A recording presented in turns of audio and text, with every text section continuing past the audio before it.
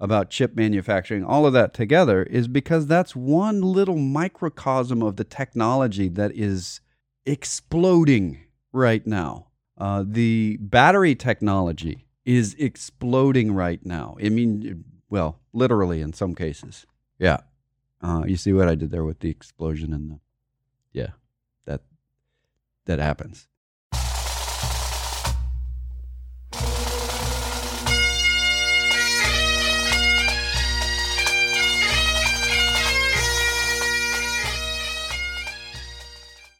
Once more unto the breach, dear friends, else close the wall up with our English dead.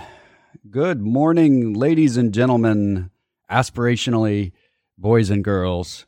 Welcome to the Personal Wealth Coach. This is Jake McClure. On the line with me, I have...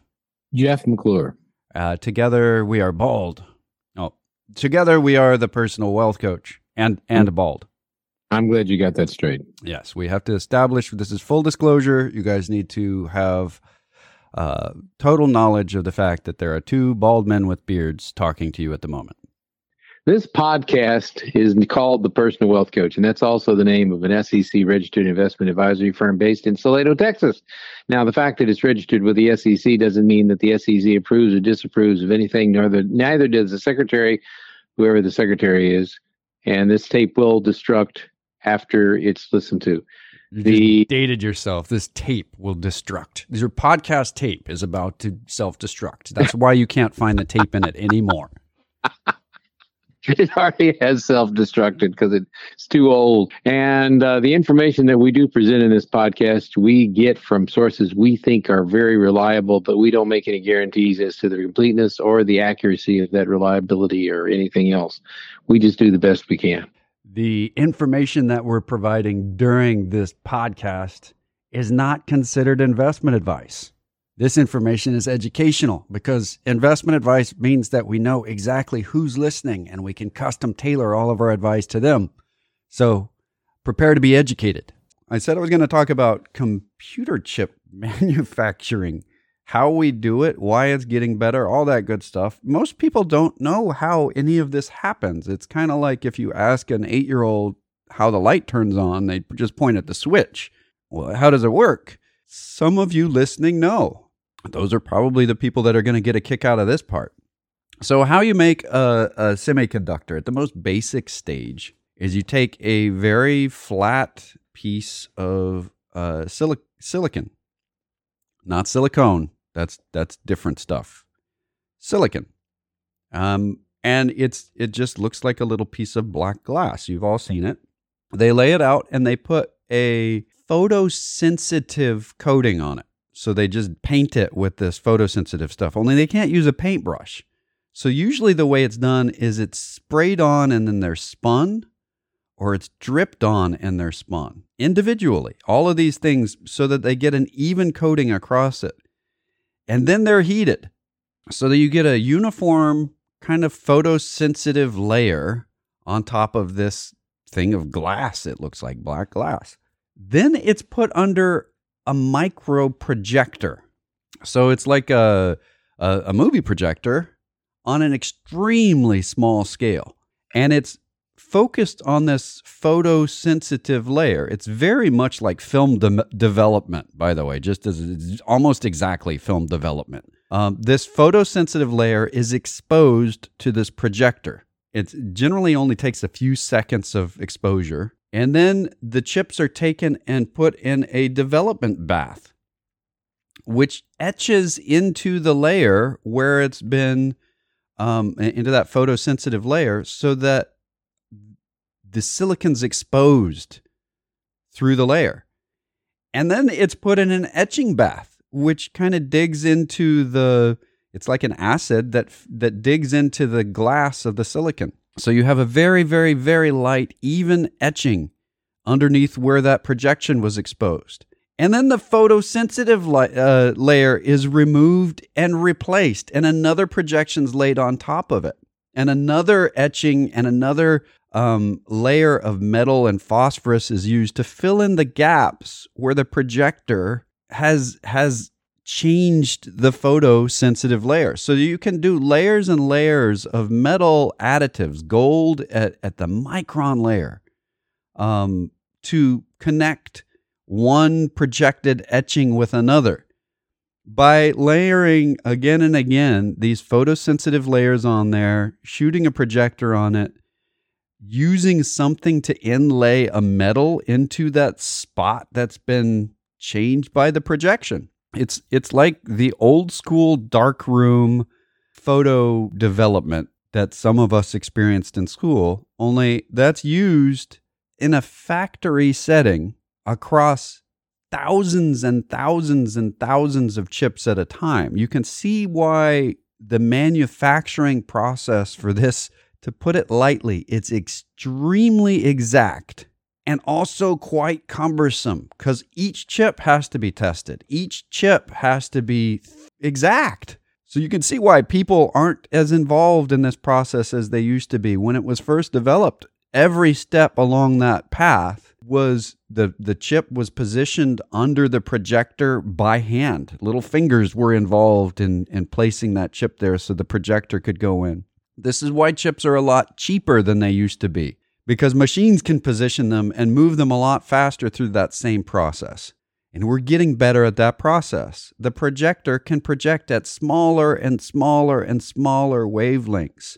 There's a 3 nanometer chip coming out next year. That is mind-boggling. A nanometer is a millionth of a meter, and it's 3 of those big. That's the size of the circuits that are on this chip.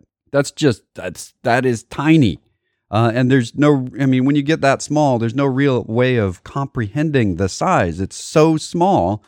When people measure against the size of a grain of rice or a hair, those are way too big to use as a measurement. You can't do this. And that is where we are right now. We're down at the 3 nanometer layer. And in the middle of that, a new technology is approaching that is about to completely wipe the floor with this amazing older technology that's getting more and more refined. It's going to wipe the floor with this technology the way digital photography wiped the floor with the old darkrooms. Because using some of the same techniques, we're able to start building quantum computers now. And for those of you who've heard the words but don't know what they mean, computers run on gates. They're little gates that are either on or off, open or closed. If they're closed, that means they have the circuit is running. That's on. So it seems a little backward. You would think closed would be off, but it isn't. That's not how electronics work. So when the gates are closed, then it's open, and then the circuit's connected, it's on. And when the gates are open, it's turned off. This is a switch in the wall. This is how electricity works in your light. Those things at a very, very, very, very, very small scale are what causes a computer chip to make calculations.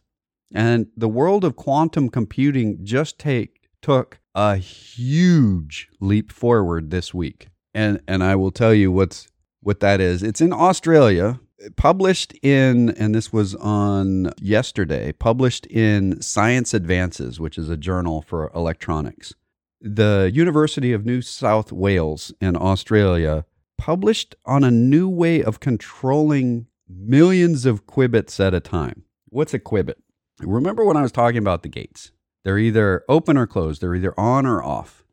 If they're on, it's a 1. If they're off, it's a 0. 0 or 1. Right. Well, if you think about your light switch on the wall, sometimes you have a dimmer switch. There's a lot of variability between off and on. You can go all the way up and down the brightness scale, all the way up to maximum brightness, all the way down to almost off, but not quite.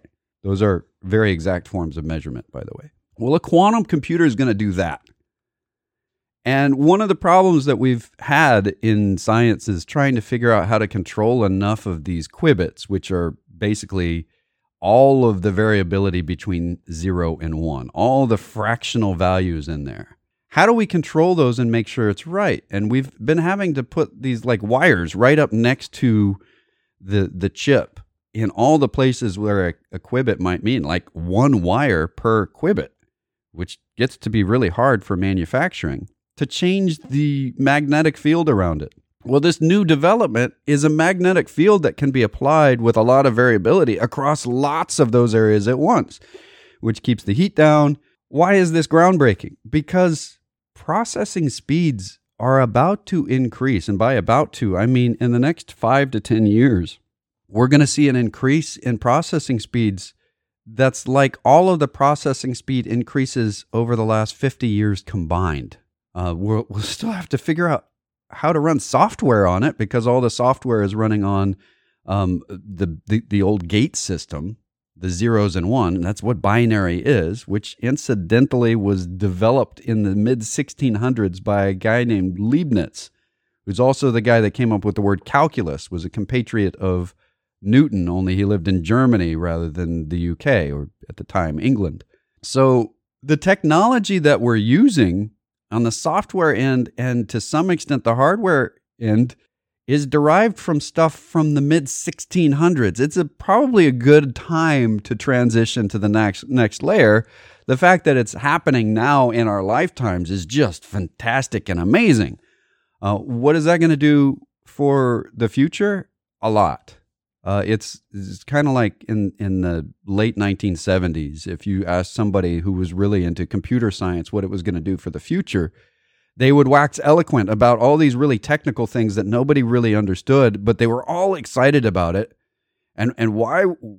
Well, that's where we are now with quantum. The ideas for what we can accomplish with this stuff don't exist yet. It's that new. It's going to be a massive push forward, and the leaders in development of quantum computing, even though I just said a big development came out of Australia, are by far American companies. The Chinese are trying to compete with us on this. There's a lot of folks in the race, but the Americans, as is usual, are the leaders in innovation. We're way ahead of the competitors on this. So just keep that in mind. We're getting better methods of making the chips that we already use. Intel is back in the game. They have a completely new technology that's been tested in the prototype form and makes really great chips. And now they're scaling up. It's going to take a few years to do that. Other chip processors are likely to fall behind on this because it's a big new investment on Intel's part. Now, the danger is that quantum computing comes out right in the middle of them trying to reap their benefit from this. I don't think it will. I don't think it's going to be that soon, not 3 years out there. But it means that we're just like what happened in the energy side of things with fracking and America saying we need to be energy independent and being scared about it for long enough. We're now fully aware and beginning to be afraid of how we're dependent on other parts of the world for electronics, which is easily as important as gasoline. So this is a big, big deal. We're beginning the process with new technologies, just like we did with fracking. We've had enough of a depletion of our supply that we recognize that our day-to-day existence depends on having this stuff, and we can't depend on the rest of the world. So we're going to be doing it, and that's awesome.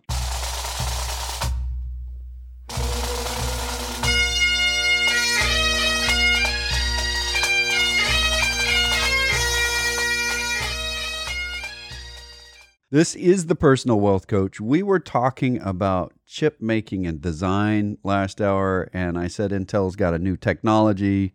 I actually went into some of how chip making works, and they have really complicated names for the process that I just gave you, and their new technology is called EMIB, or Embedded Multi-Die Interconnect Bridge. Yeah. That's the mouthful. EMIB is a mouthful. It sounds like the electronic version of a Will Smith movie. But really what it is the ability to lay out a lot of patterns on one piece of silicon and etch them all at the same time, where you used to have different layering approaches and things to prevent the etcher from leaking over to other parts of the chip. And at the small scale, you could see where that would be difficult.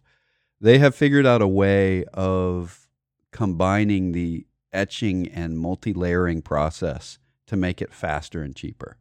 And I won't go into a whole lot more because the terminology that they use gets over my head quickly. And I've been reading this stuff for years. So it's new stuff. The terminology is they've figured out a way of laying chemicals on a strip of silicon so that it works all at once instead of having to be done in multiple layers.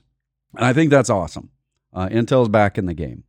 And the reason why I was talking about that, the reason why I was talking about quantum computing, about chip manufacturing, all of that together is because that's one little microcosm of the technology that is exploding right now. The battery technology is exploding right now. I mean, well, literally in some cases. Yeah. You see what I did there with the explosion and the, yeah, that happens. There are new types of batteries in development and in research right now at the academic level and for sure at the battery manufacturing company level. The use of aluminum air batteries or iron air batteries or lots of different types of metals in connection with air. Whoa, that's cool. People haven't heard of this before. Well, exactly, because it's new. There are energy densities that make lithium ion look weak, extremely weak, and it made a lot of the lead acid battery look extremely weak. So just keep in mind that we're making massive leaps forward across the board here as this new technology of batteries is being new technology. Batteries have been around a long time. The need for battery density and the profitability for having energy-dense batteries is causing a gold rush. It's causing people to rush out there, engineers in this case, electrical engineers, and in some cases, geologists are involved in this because they study the composition of the metal down, and metallurgists are involved in battery manufacturing. It's weird, but not really. It's something that we are developing a new technology. And this is, I'm sitting in a converted garage in my house to do this transmission, to talk on the radio and on the podcast and on the internet. And that tells you something about where technologies come from. Sitting here across from me are 3 large tubes with tubes. And by tube, I mean like a glass tube that used to run a television. It was the top of the line projection television, one of the last analog televisions to be made. It was the pinnacle of analog technology. Why do I have these tubes here? Because when you look at them, it is a vacuum tube with gases in it. So it's not properly a vacuum tube anymore. It's a tube with different types of gases in it with an extremely complex web wiring of copper wiring around the base of the tube so that electricity can be introduced into that web wiring in differing patterns to create different magnetic fields which excite the gas inside the tube. The light can be projected through and make freaking images. Think about that for just a second. We're using networks of wires to excite gases to create different images. And that's old technology. The complexity of that technology is just completely off the charts, and we consider it an old, dead analog technology. We're moving that way in a lot of different areas with batteries, with processing power, computer chips in general. The way we look at what a pixel is on our computer screens, our grandkids won't know what pixels are because they're not going to be relevant. It's kind of like talking to somebody about an early Nintendo game, and in the newest of kids today are going to be like, what is that? Why would you deal with that thing? A lot of our terminology has to change because we're in a massive transition. When I say massive here, people talked about the information age after we had the industrial age and then the information age. We don't have a name for this yet. They used to say the silicon age or this. we're moving into a new era that hasn't even been named yet. With the information, you were talking about information age. Well, that's kind of like in the 1960s when they named the artwork of the era modern art. They never thought that in the future, other people might consider modern to mean something other than what they did. So when you go to a museum today and you go to the modern art section, it does not mean contemporary art. That's what they call it now. It's not modern. It's from the 1960s when that was modern. That's what I think of when people say the information age, because we're about to have an order of magnitude speed increase over what we had before when we called it the information age. That means, we're going to call this the hyped information age?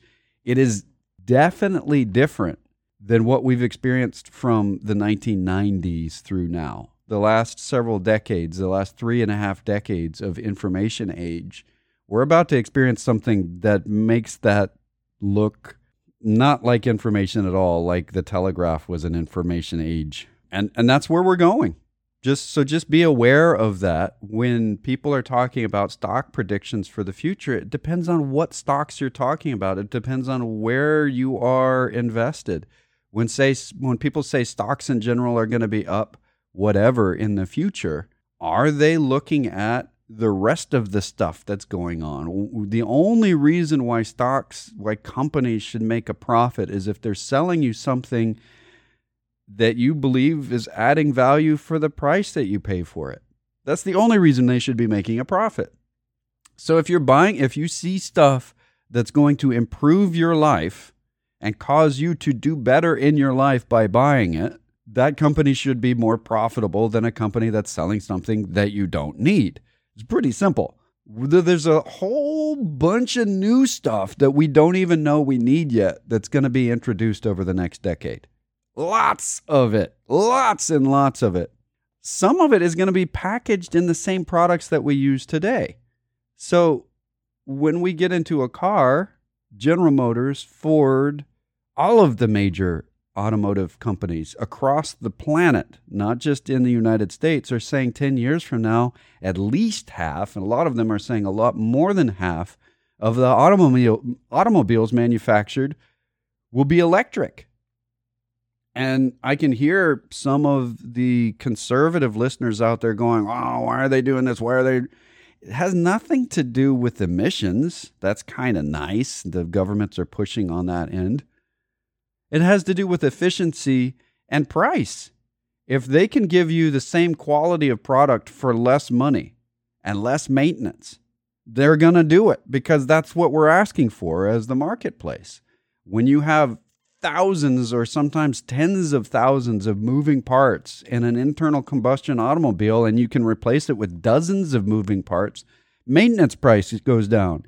If the motor, and this is something I have had issues with for many decades, my entire understanding life is that when a vacuum cleaner stops working or anything else that contains a motor inside it, an electric motor, an electric fan, you just go down a list of anything that has an electric motor in a washing machine. Usually the part that broke has nothing to do with the motor because motors basically last forever unless you overcharge them and melt the copper. Motors are durable. How long does it take for a magnet to stop being a magnet if you keep charging it? Well, never. Does copper eventually get brittle? Yeah, maybe in a couple of 100 years. So we've been throwing away pieces. It sounds like I'm kind of on a tangent here. I'm not. Those are the parts that we're using for electric cars. Those things just basically, unless there's something really wrong, they don't break. But if you think about the number of things that break in an internal combustion automobile, it sounds like I'm against the internal combustion automobile. I'm not any more than I was against the tube television. I just waxed eloquent about the intricacy and the technology that was used to create, freaking exciting gases to make pictures. And we did it without a computer. That's crazy. And we moved on to digital screens, which are even more complex, even clearer, even able to be projected larger with more detail. Same thing's happening with internal combustion. You don't have to have this massive, intricate, and beautiful design when a simple design will do it better. And this will take that political lean out of it. It isn't about emissions. That's a nice benefit. It isn't about cleaning up stuff. It's about what is a viable economic alternative. If you can make an electric car, and we have the technology to get the batteries down in price, and that's already happening. We're watching that all over the number of people getting into battery technology is amazing. There are shortages and things causing them to be more expensive today, but the number of new startup battery companies in the United States and in Europe and in Australia, they're just huge numbers of them. We have an explosion going on here that's like the beginning of the internal combustion engine days. When Henry Ford said, here's an internal combustion engine, he had a few years where nobody else was doing it. But not long after that, 15 years later, there were over 500 automobile manufacturing companies in the United States. This is what happens when a new technology is let out, is that you have an explosion of people going, oh, I can do that too, and I bet I can do it better. And then competition comes in. You can tell when a technology has reached maturity because it tends to get consolidated to just a few companies. It gets consolidated and consolidated and consolidated. And with antitrust laws, that generally means 3 companies. And if you think of all of the major industries that only have 3 companies doing it, before antitrust laws, it would have been 1 company doing it. And we're saying, no, we got to keep competition up or they'll have total control of the pricing and they'll be able to have leverage over everyone. So 3 is a good number. That consolidation only takes place in a mature technology that's already being really refined. And if you think about that in automobiles, if you think about, I'm sure you guys can come up with the examples on your own here. When you consolidate an industry that much, and you get more and more refined on how you do it, you start to pinch out all the efficiencies you can make. At some point, you still have to burn gasoline to make an internal combustion engine work, or hydrogen. You have to burn something to make it work.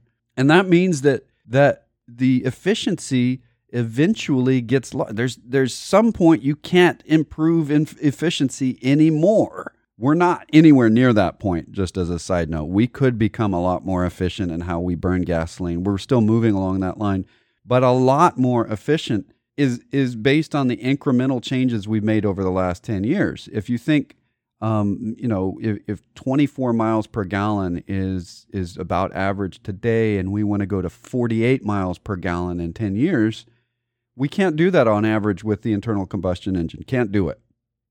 Well, why not? Well, because we still have to burn the gas, and our technology hasn't increased that much. You still have to have enough gas burning to move a cylinder. And cylinders have weight, so you have to figure out ways of making the cylinder more efficient or making the motor more efficient or all of that stuff. Because believe it or not, we're not good at making gas burn any differently than it already does. We can compress it, but that technology doesn't move. That's the same. We have to change all the things around it to make it better. When you have a completely different technology that's using less inefficient methods, and this is the real kicker here. Long term, we lose a lot of heat in an internal combustion engine. In fact, we have to use energy to cool it. That's what a radiator is. Because if you overheat your engine, it won't work. And yet we've got a fire in there. So we're using a bunch of energy to keep the energy from being there. Where if you could be more efficient and say, let's use as much of the energy as possible, that excess heat energy, what can we use it for? Well, that's what is the new technology. This is what the replacement technology is. It's across the board, though. I talked about batteries. I've talked about chips. I've talked about electric vehicles. If you think about any major aspect of your day-to-day life, any major aspect of it is going to change. Will it change the chair that you're sitting on? Probably not. It might. I mean, some people are sitting on electronic chairs at this point, but it's going to change almost everything else. It's going to change how we do business. It's going to change our profitability models. It's going to change the speed at which we do things. And most of the United States' economy is based in service and consumer items.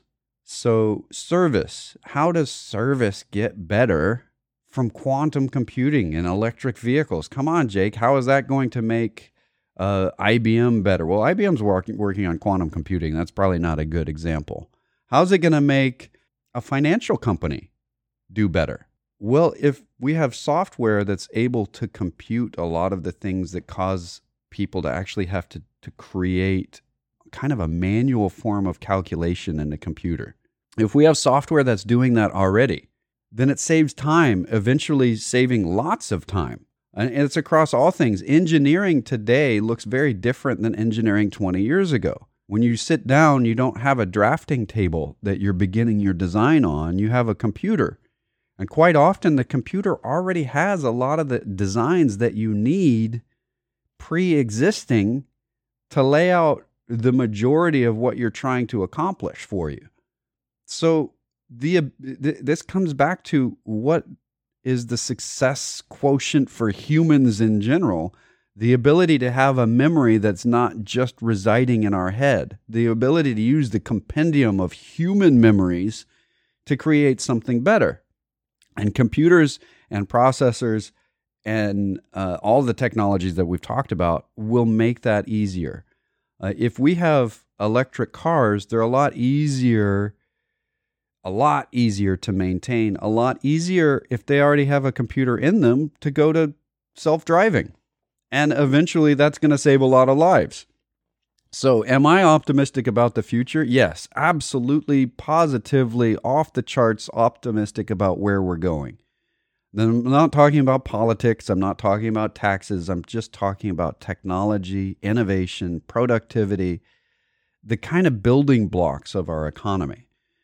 Thank you very much for listening. If you have, if you haven't, then no thanks to you. If you'd like to talk to us off the air, we have voicemail waiting locally during the week at 254-947-1111. Real live people during the week, voicemail during the weekend, and that is also 1-800-914-7526. That's 800-914-PLAN.